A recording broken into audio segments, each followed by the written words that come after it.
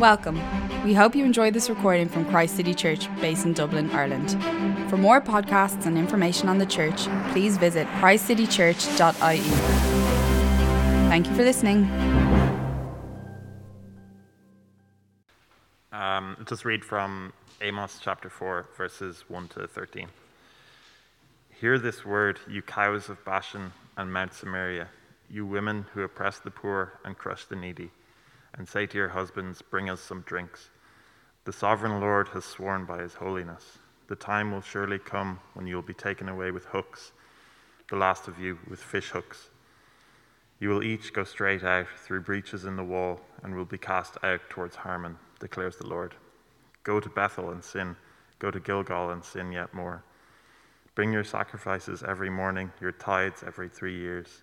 Burn leavened bread as a thank offering and brag about your free will offerings.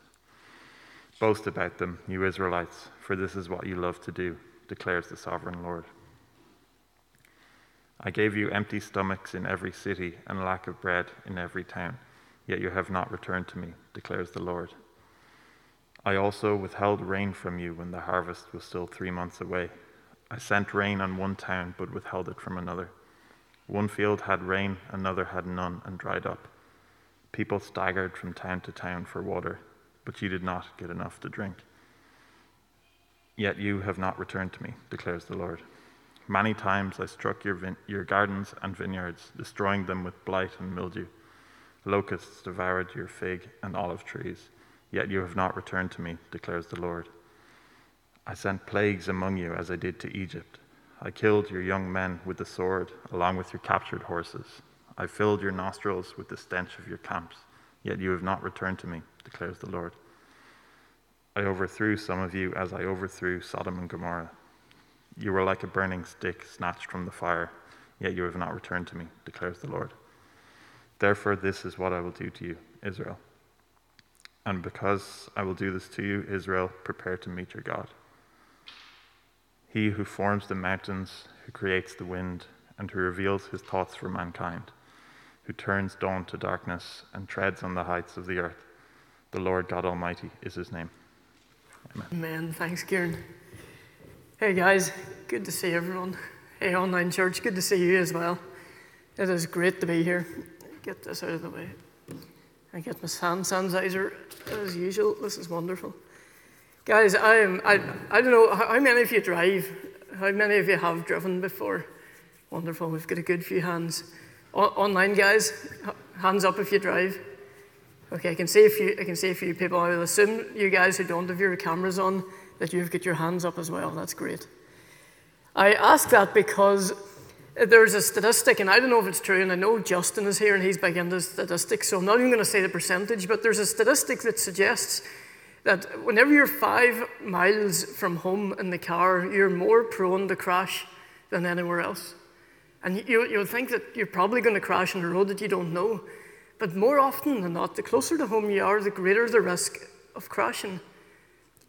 Because you know the road, and I know the town I grew up in was 7 miles away from a connecting artery. And so whenever I needed to go to anywhere, basically, I had to do this 7-mile drive. I know the bumps in the road, I know every corner, I know the turning in point, the apex of each corner, I know how sharp they are. I know the exact speeds that you can take them at, up to the speed limit, of course. I know the road like the back of my hand, but yet I crashed on it a number of years ago. And one of the temptations is, as soon as I get onto this road, I know exactly what's coming, I know what it is. Doesn't matter if it's snow, doesn't matter if it's warm weather, doesn't matter if it's wet. I know how the car will respond on this particular road because I know the tarmac. I know it all. But that's whenever the problem comes, because I know it so well. I'm so conscious that I could be asleep at the wheel. I could be headed for disaster without even thinking about it because I'm so aware of what's going on. Or at least I think I'm so aware of what's going on. I'm perhaps maybe blinded to the fact that a car accident could be around the corner. Something could be there, somebody could be there, something could have changed. But I'm so aware that I know everything, that I put myself in a vulnerable position. And so really, I could be asleep at the wheel. And I say this because I'm convinced that in Amos chapter 4, Israel were asleep at the wheel And Amos has a serious, serious wake-up call for them. We're going to be looking at religion without repentance today. And the context is that Amos was a shepherd and he was a gardener in the southern kingdom of Judah. He was called by God to deliver an absolutely devastating message to the northern kingdom, Israel. So at this point in history, you've got the southern kingdom of Judah made up of 2 tribes, and then you've the northern kingdom of Israel made up of 10 tribes.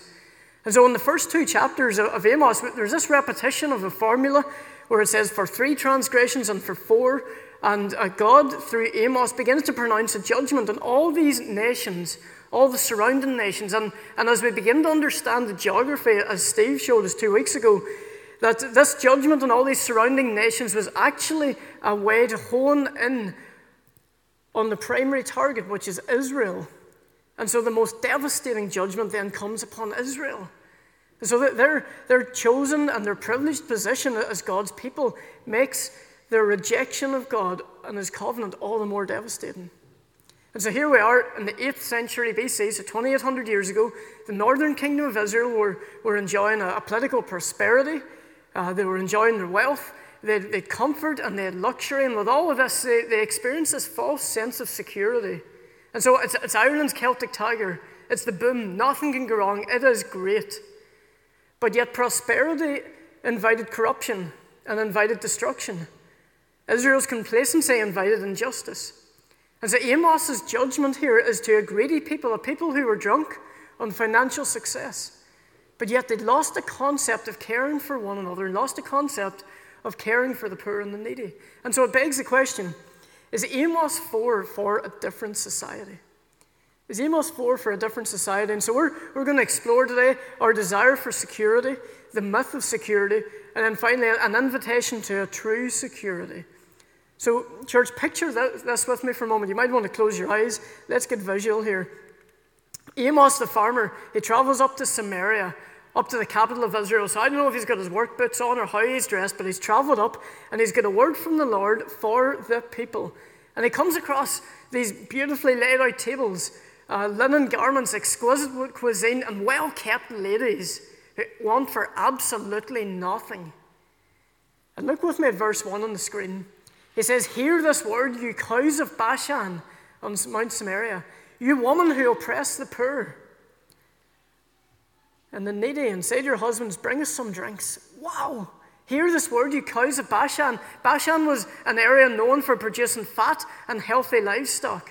If you're a farmer, then the fields and the mountains and the area of Bashan is where you want to be, because that's where the stock is the best. And he's saying to these indulgent women, you fat cows, you're enjoying the luxury of an extravagant lifestyle. But yet, look at the next line. And he says, you woman who oppress the poor and crush the needy. And you say to your husbands, bring us some drinks. So church, before any of you take offense with me, look at what Amos is getting at. The root of the diagnosis is not being overweight and it's not being affluent, but is rather the affluence and the lifestyles were used for the sole purpose of self-indulgent and self-preserving pleasure.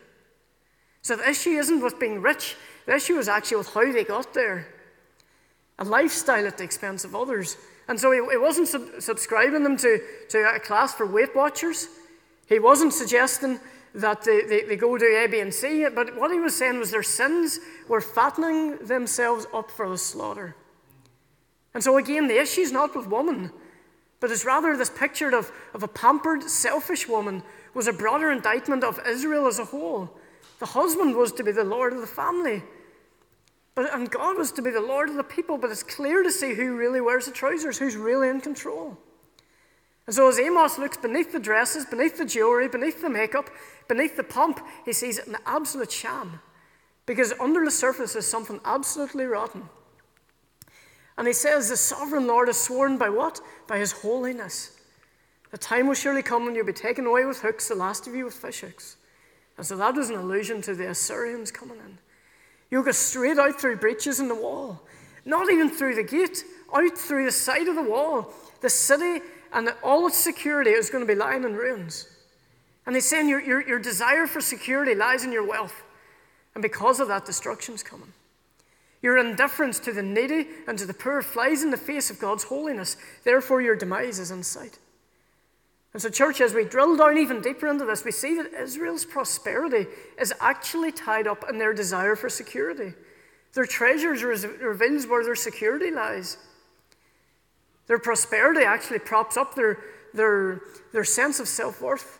And this needs maintained. The self-worth needs maintained at all costs, even to the poor and the needy.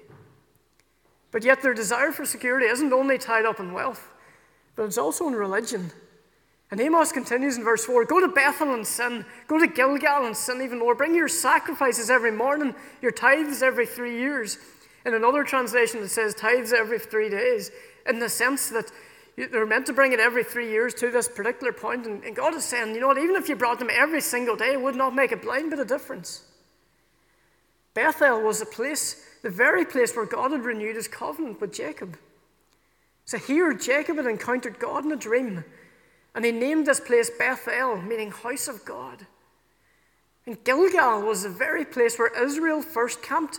Whenever Joshua brought them into the land of Canaan, brought them into the promised land, when Joshua brought them in, this is where they camped for the very first time. It's a place where they celebrated the very first Passover. They're significant places. But yet God is saying sarcastically, go to Bethel and sin, go to Gilgal and sin even more. They became places of idolatry. Places where shrine prostitutes were worshipped alongside God. Places where religious ceremonies took place.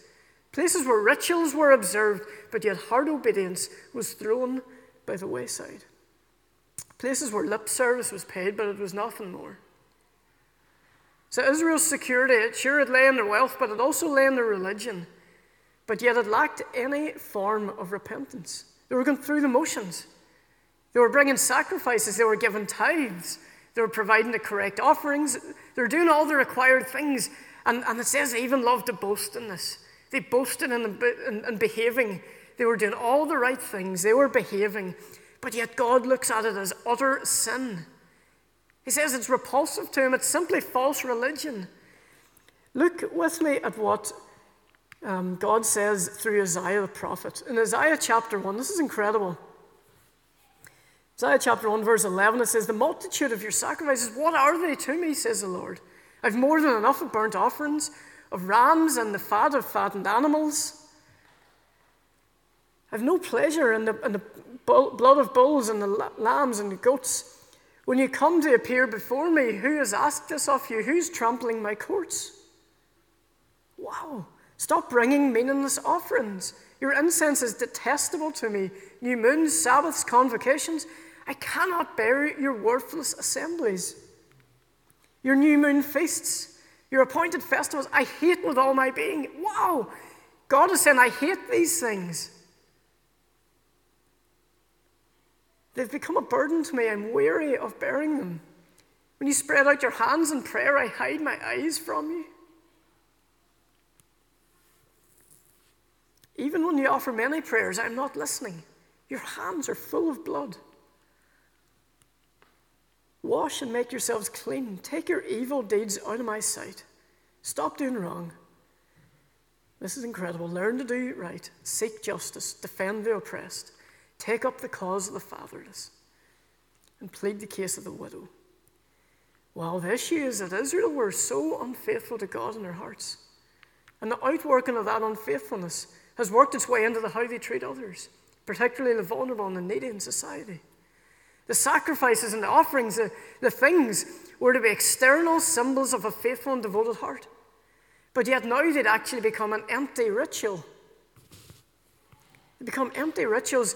The externals were to place an importance on an outward show of religion. I'm doing it all. I'm doing all the right things. But they should far rather have been towards the God they should have been worshipping. It should have been the outworking of a worship of Jesus. Israel's security was wrapped up in their wealth, it was wrapped up in their religion. Their dependence was upon themselves, and Amos is calling it an absolute sham. What Amos is saying is you're engaged in all this religious activity, but it's hypocritical because you've got wealth as your idol and there's sin in your life. You see, God doesn't want sacrifices. God wants obedient hearts. That's what he longs for. He desires mercy and not sacrifice. Sacrifice without mercy is just plain hypocrisy. And this is what Amos is speaking out against. And church, here's the danger and this is the danger of me driving, and this is the danger for me, pastor in this church, is that when we feel secured and assured of our wealth and our position, it is in fact when we are most vulnerable to overlooking the dangers of the world we live in. When we're secured and we're assured of our wealth and position, that's when we're most vulnerable. Our desire for security may be culturally different to that of Israel 2,800 years ago, but on a heart level, nothing has changed. Maybe this sounds familiar. In Ireland, people go to church for Christmas and Easter. It's a thing to do. We light candles for the sick. We want weddings and funerals to be in churches. And even atheists want this. And we stick in there with a particular church or denomination or place to obtain a plot for the grave. There's maybe not so much of that in the city, but it's rife in the countryside. You're part of this, so you get your plot for the grave. You can't leave, otherwise you might lose your family plot. Perhaps we volunteer a couple of times a year at a local food bank or a homeless shelter. We do our good deed for the week. We give some money to a local charity. But what we do makes us feel good because our security is tied up in a man-made, self-centered religion. But yet God is saying you're absolutely deluded. I'm more concerned for your heart than your things. Stop placing your security in wealth and religion. These things won't rescue you. It's all a myth. And that's it. The myth of security is that we try to place it in anything but God. Church, Israel's religion lacked repentance. And their idolatry exposes where they place their security. And the problem with this is that it's so short-lived. It's temporary, and ultimately it's not secure at all. As Amos continues, and he says in a prophetic voice, it was indicating actually what was to come. If you look at verse 6, it says, empty stomachs in every city, a lack of bread in every town, yet you've not returned to me. Verse 7, it chats about a drought, withheld rain from you when the harvest was still 3 months away. But I sent rain in one town, but withheld it from another. Sent rain in one field, had rain, but another one had no rain that dried up. People staggered from town to town for water, but didn't get enough to drink, but yet you've not returned to me. Many times I struck your gardens and your vineyards, destroying them with blight and mildew. Yet you see at verse 6, famine, 7, drought, 8, blight and plagues, then even in verse 10. But no matter how many times God warned his people through blight, famine, drought, they still ignored him. The very things their security depended upon would soon come to ruin. You know, it's one thing, church, to fall into sin and to experience God's correction. But yet it's another thing entirely when you experience God's correcting and still don't turn to him. And so you see there's this refrain in verses 6, 8, 9, 10, 11, and yet you did not return to me. And guys, don't hear me wrong. This isn't a brash, harsh, proud, or even indifferent tone. This is the words from a loving Father who will do just about absolutely anything to see his people turn to him in repentance, to see his people come under his rule and his reign again, to see his people place their security and their devotion on him once again. This is from an aching Father. This is from a Father that is absolutely devastated because his people have turned away from him. They're words from a hurting Father as his children have strayed, as they've fallen into idolatry, as they've become so much more concerned about themselves than about their neighbor. And you know, even though throughout these calamities, Israel were so deaf to discipline, there's a progression from verse 6 to 11. Things are getting worse. They're going from bad to worse, but yet Israel still doesn't turn back to the Lord. Their securities couldn't prevent these things from happening. They're hopelessly inferior when God's corrective discipline comes. He's not sending calamity to punish them. He's sending it to get their attention, to turn them back to him, and they should have known better.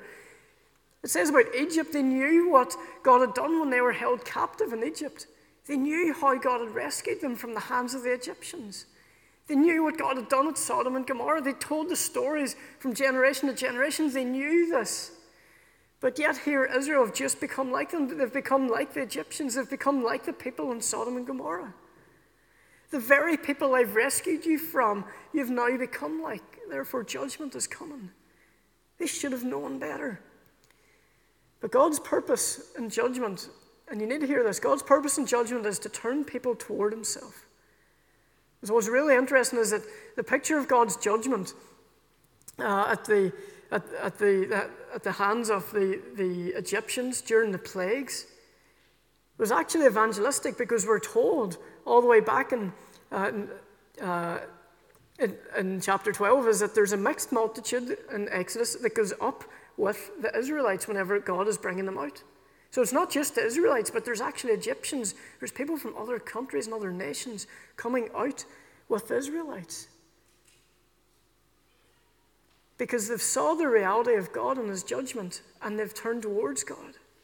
And I think we always have to keep that in view, that God's message of judgment isn't just to say, here it comes, there is now no hope for you. Absolutely not. But it's primarily to turn people back to himself. And so in God's judgment, there's an evangelistic emphasis on it. He wants people to turn back to himself. And here's a parting shot.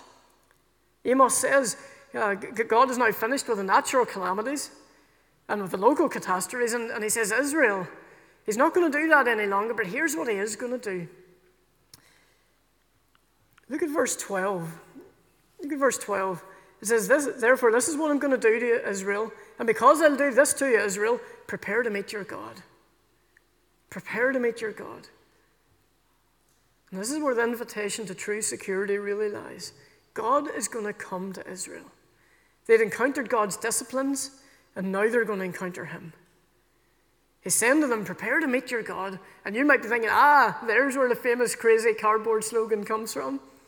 And it's often used in the context with the end is coming. You might see it in films that the end is coming, prepare to meet your God. Back where I'm from, you used to see that up on the telephone posts hammered in on a piece of wood. Prepare to meet your God.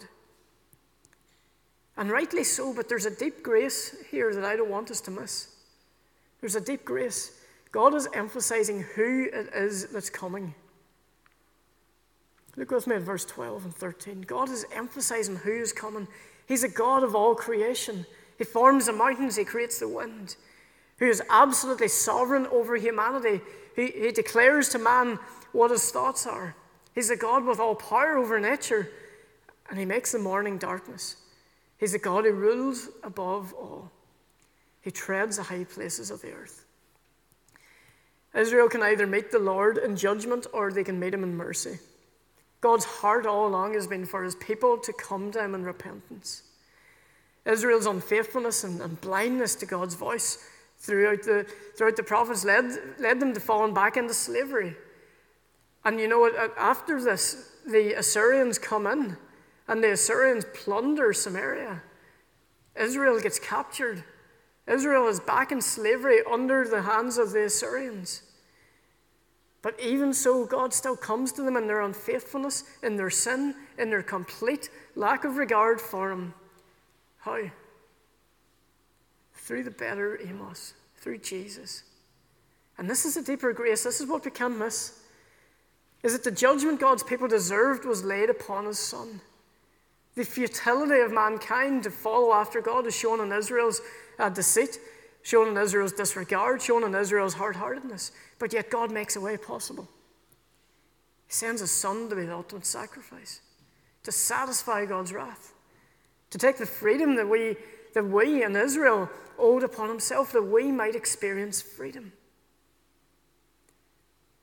You know, the true security we all long for can only be found in Jesus. Everything else is temporary. Everything else will rise and they will fall. You'll see nations, you'll see rulers, you'll see regimes rising, and they will fall. And so I wonder, where are you tempted to place your security? Or where are you tempted to find your security? What provides security for you that you believe that Jesus can't? What provides security for you that you believe that Jesus can't? What would your bank account say? What did your search history show? What did your calendar say to this? What's the thing that you regularly find yourself daydreaming about over and over again? Where do you run to for this security? You know, I asked the question at the start, is Amos 4 for a different society? And I don't think it is.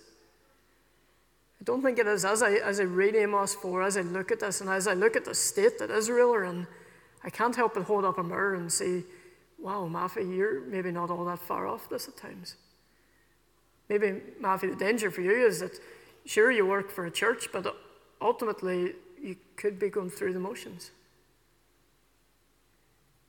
And so, church, unless we grasp this and take this as a mirror and we hold it up to ourselves, the danger for us is that we could think we are secure, we are assured. Why? Well, we go to church, we serve, we do all the things, we're going through the motions. But it can be so easy for our heart to be not in it. So like Israel, we're tempted to place our security in anything but God. Our human nature is inclined towards self-control, self-preservation, self-justification. And so like Israel, we're tempted to cozy up to wealth, tempted to cozy up to religion to make us feel better. And so for some of us, we're asleep at the wheel and we're headed for disaster. And so let this be a wake-up call to us. We can either meet God in his judgment or we can meet him in his mercy through repentance. If we meet him in his judgment, then what we're doing is we're rejecting Jesus. We're placing our securities in something else. If we're going to meet him in his mercy, we're going to be accepting Jesus. We're going to be coming in repentance. Church, the good news is that while Israel were a long, long way off, and while we were so far from God, he ultimately came to us. Amos is prophesying and saying, prepare to meet your God. God was done with sending calamities, sending different signs, sending different things to waken up his people, and he comes himself in the person of Jesus. The good news is that in Jesus, you and I have freedom from the hold and the longings for securities in this world. If our freedom is found in Jesus, it means we don't need to chase after the idols of money, sex, and power. Why? Because we're satisfied in Jesus. The good news is that our performance counts for absolutely nothing. Do you want to hear that? Our performance counts for nothing. Why? Because we're saved and we're sustained by grace. We can freely love others who are not like us, without the fear of insecurity, without feeling threatened. We can give without the fear that we'll never have enough. We can look after and we can love the poor and the needy at the expense of ourselves. So what if we have to pay a bit more tax? So what if our lifestyles are a little bit blunted or a little bit dulled by it? So what if we can't find that Sundays is a safe place where our bags are here? I've got my bag down the back of the church. Man, I would love this to be a place where my bag is not safe down the back of the church, because there's people who would be so tempted to rob it and steal it. But ultimately, I would love us to be a church where we get in absolutely anybody and everybody, even to our own personal discomforts. And so maybe you've been going through the motions recently. I want to invite Craig back up again. As he begins to play, we're going to reflect, and there's going to be an opportunity for repentance. Whether you're a follower of Jesus or whether you're not, there's an opportunity to come in repentance. God is so much more concerned for your heart than your things. Maybe you've been going through the motions recently. Perhaps you're finding a source of comfort in something else other than God. Maybe your relationship with him has gone a little stale. Perhaps you're tempted to settle for doing things for God rather than spending time with God. Perhaps you're tempted to settle for doing things for God than spending time with God. As Craig plays in the background, we're going to take a moment. I'm going to pray. And I'd encourage you that during this last song, allow this to be a time in which we come before our Father in repentance. Because he offers us a freedom that the securities of the world cannot. The securities of the world are going to fade away. They are but a myth. But we have a deeper freedom that's found in the Father, and we come to him in repentance. Our wealth and religion cannot meet what Jesus can provide. God, I confess that I am tempted to settle for doing things for you rather than spending time with you. God, I confess that I'm tempted to settle for conventional religion rather than a relationship with you. God, I confess that I can turn my eyes to doing things rather than sitting in your presence. God, I pray that through your Holy Spirit you would come and you would meet us where we're at this afternoon. That you desire mercy and not sacrifice. That you're more interested in our hearts than our things. And so, Father, maybe there's some of us here who are like the cows of Bashan, who have become affluent, who have become wealthy, perhaps. And perhaps not even in a right manner. Perhaps it's at the expense of others. God, I pray you would come and you'd bring conviction. You'd bring transformation. Perhaps there's some of us here who have settled into the slipstream of religion, where it's become handy, where it's become easy to come to church, to go through the motions, and nobody will ever find out because you're saying the right things and doing the right things. God, I repent of that for the times when that's me. Holy Spirit, I pray you come.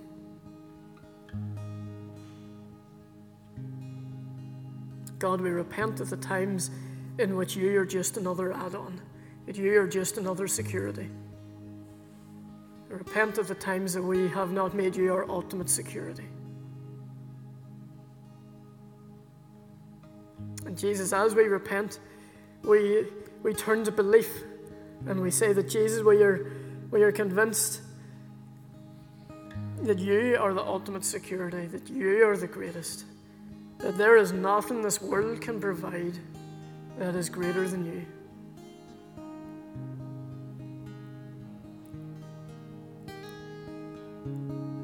And so for some of us, our attitudes are going to have to change before our actions. And maybe for others, our actions are going to change first. We're going to have to be disciplined and bring about a change before our hearts are in the right place. But ultimately, Jesus, you long for our hearts to be inclined towards you. I pray, Jesus, that for everyone who's online and for everyone in person, and for everybody listening to this in the days, months, and years to come, I pray, Jesus, that you would do a deep work in our hearts that would cause us to be not asleep at the wheel, that would cause us to be not headed for disaster, but would allow us to realize that we are in a vulnerable place whenever we lean on our position and our wealth. And for that we repent and we lean on you, Jesus. In your name, amen.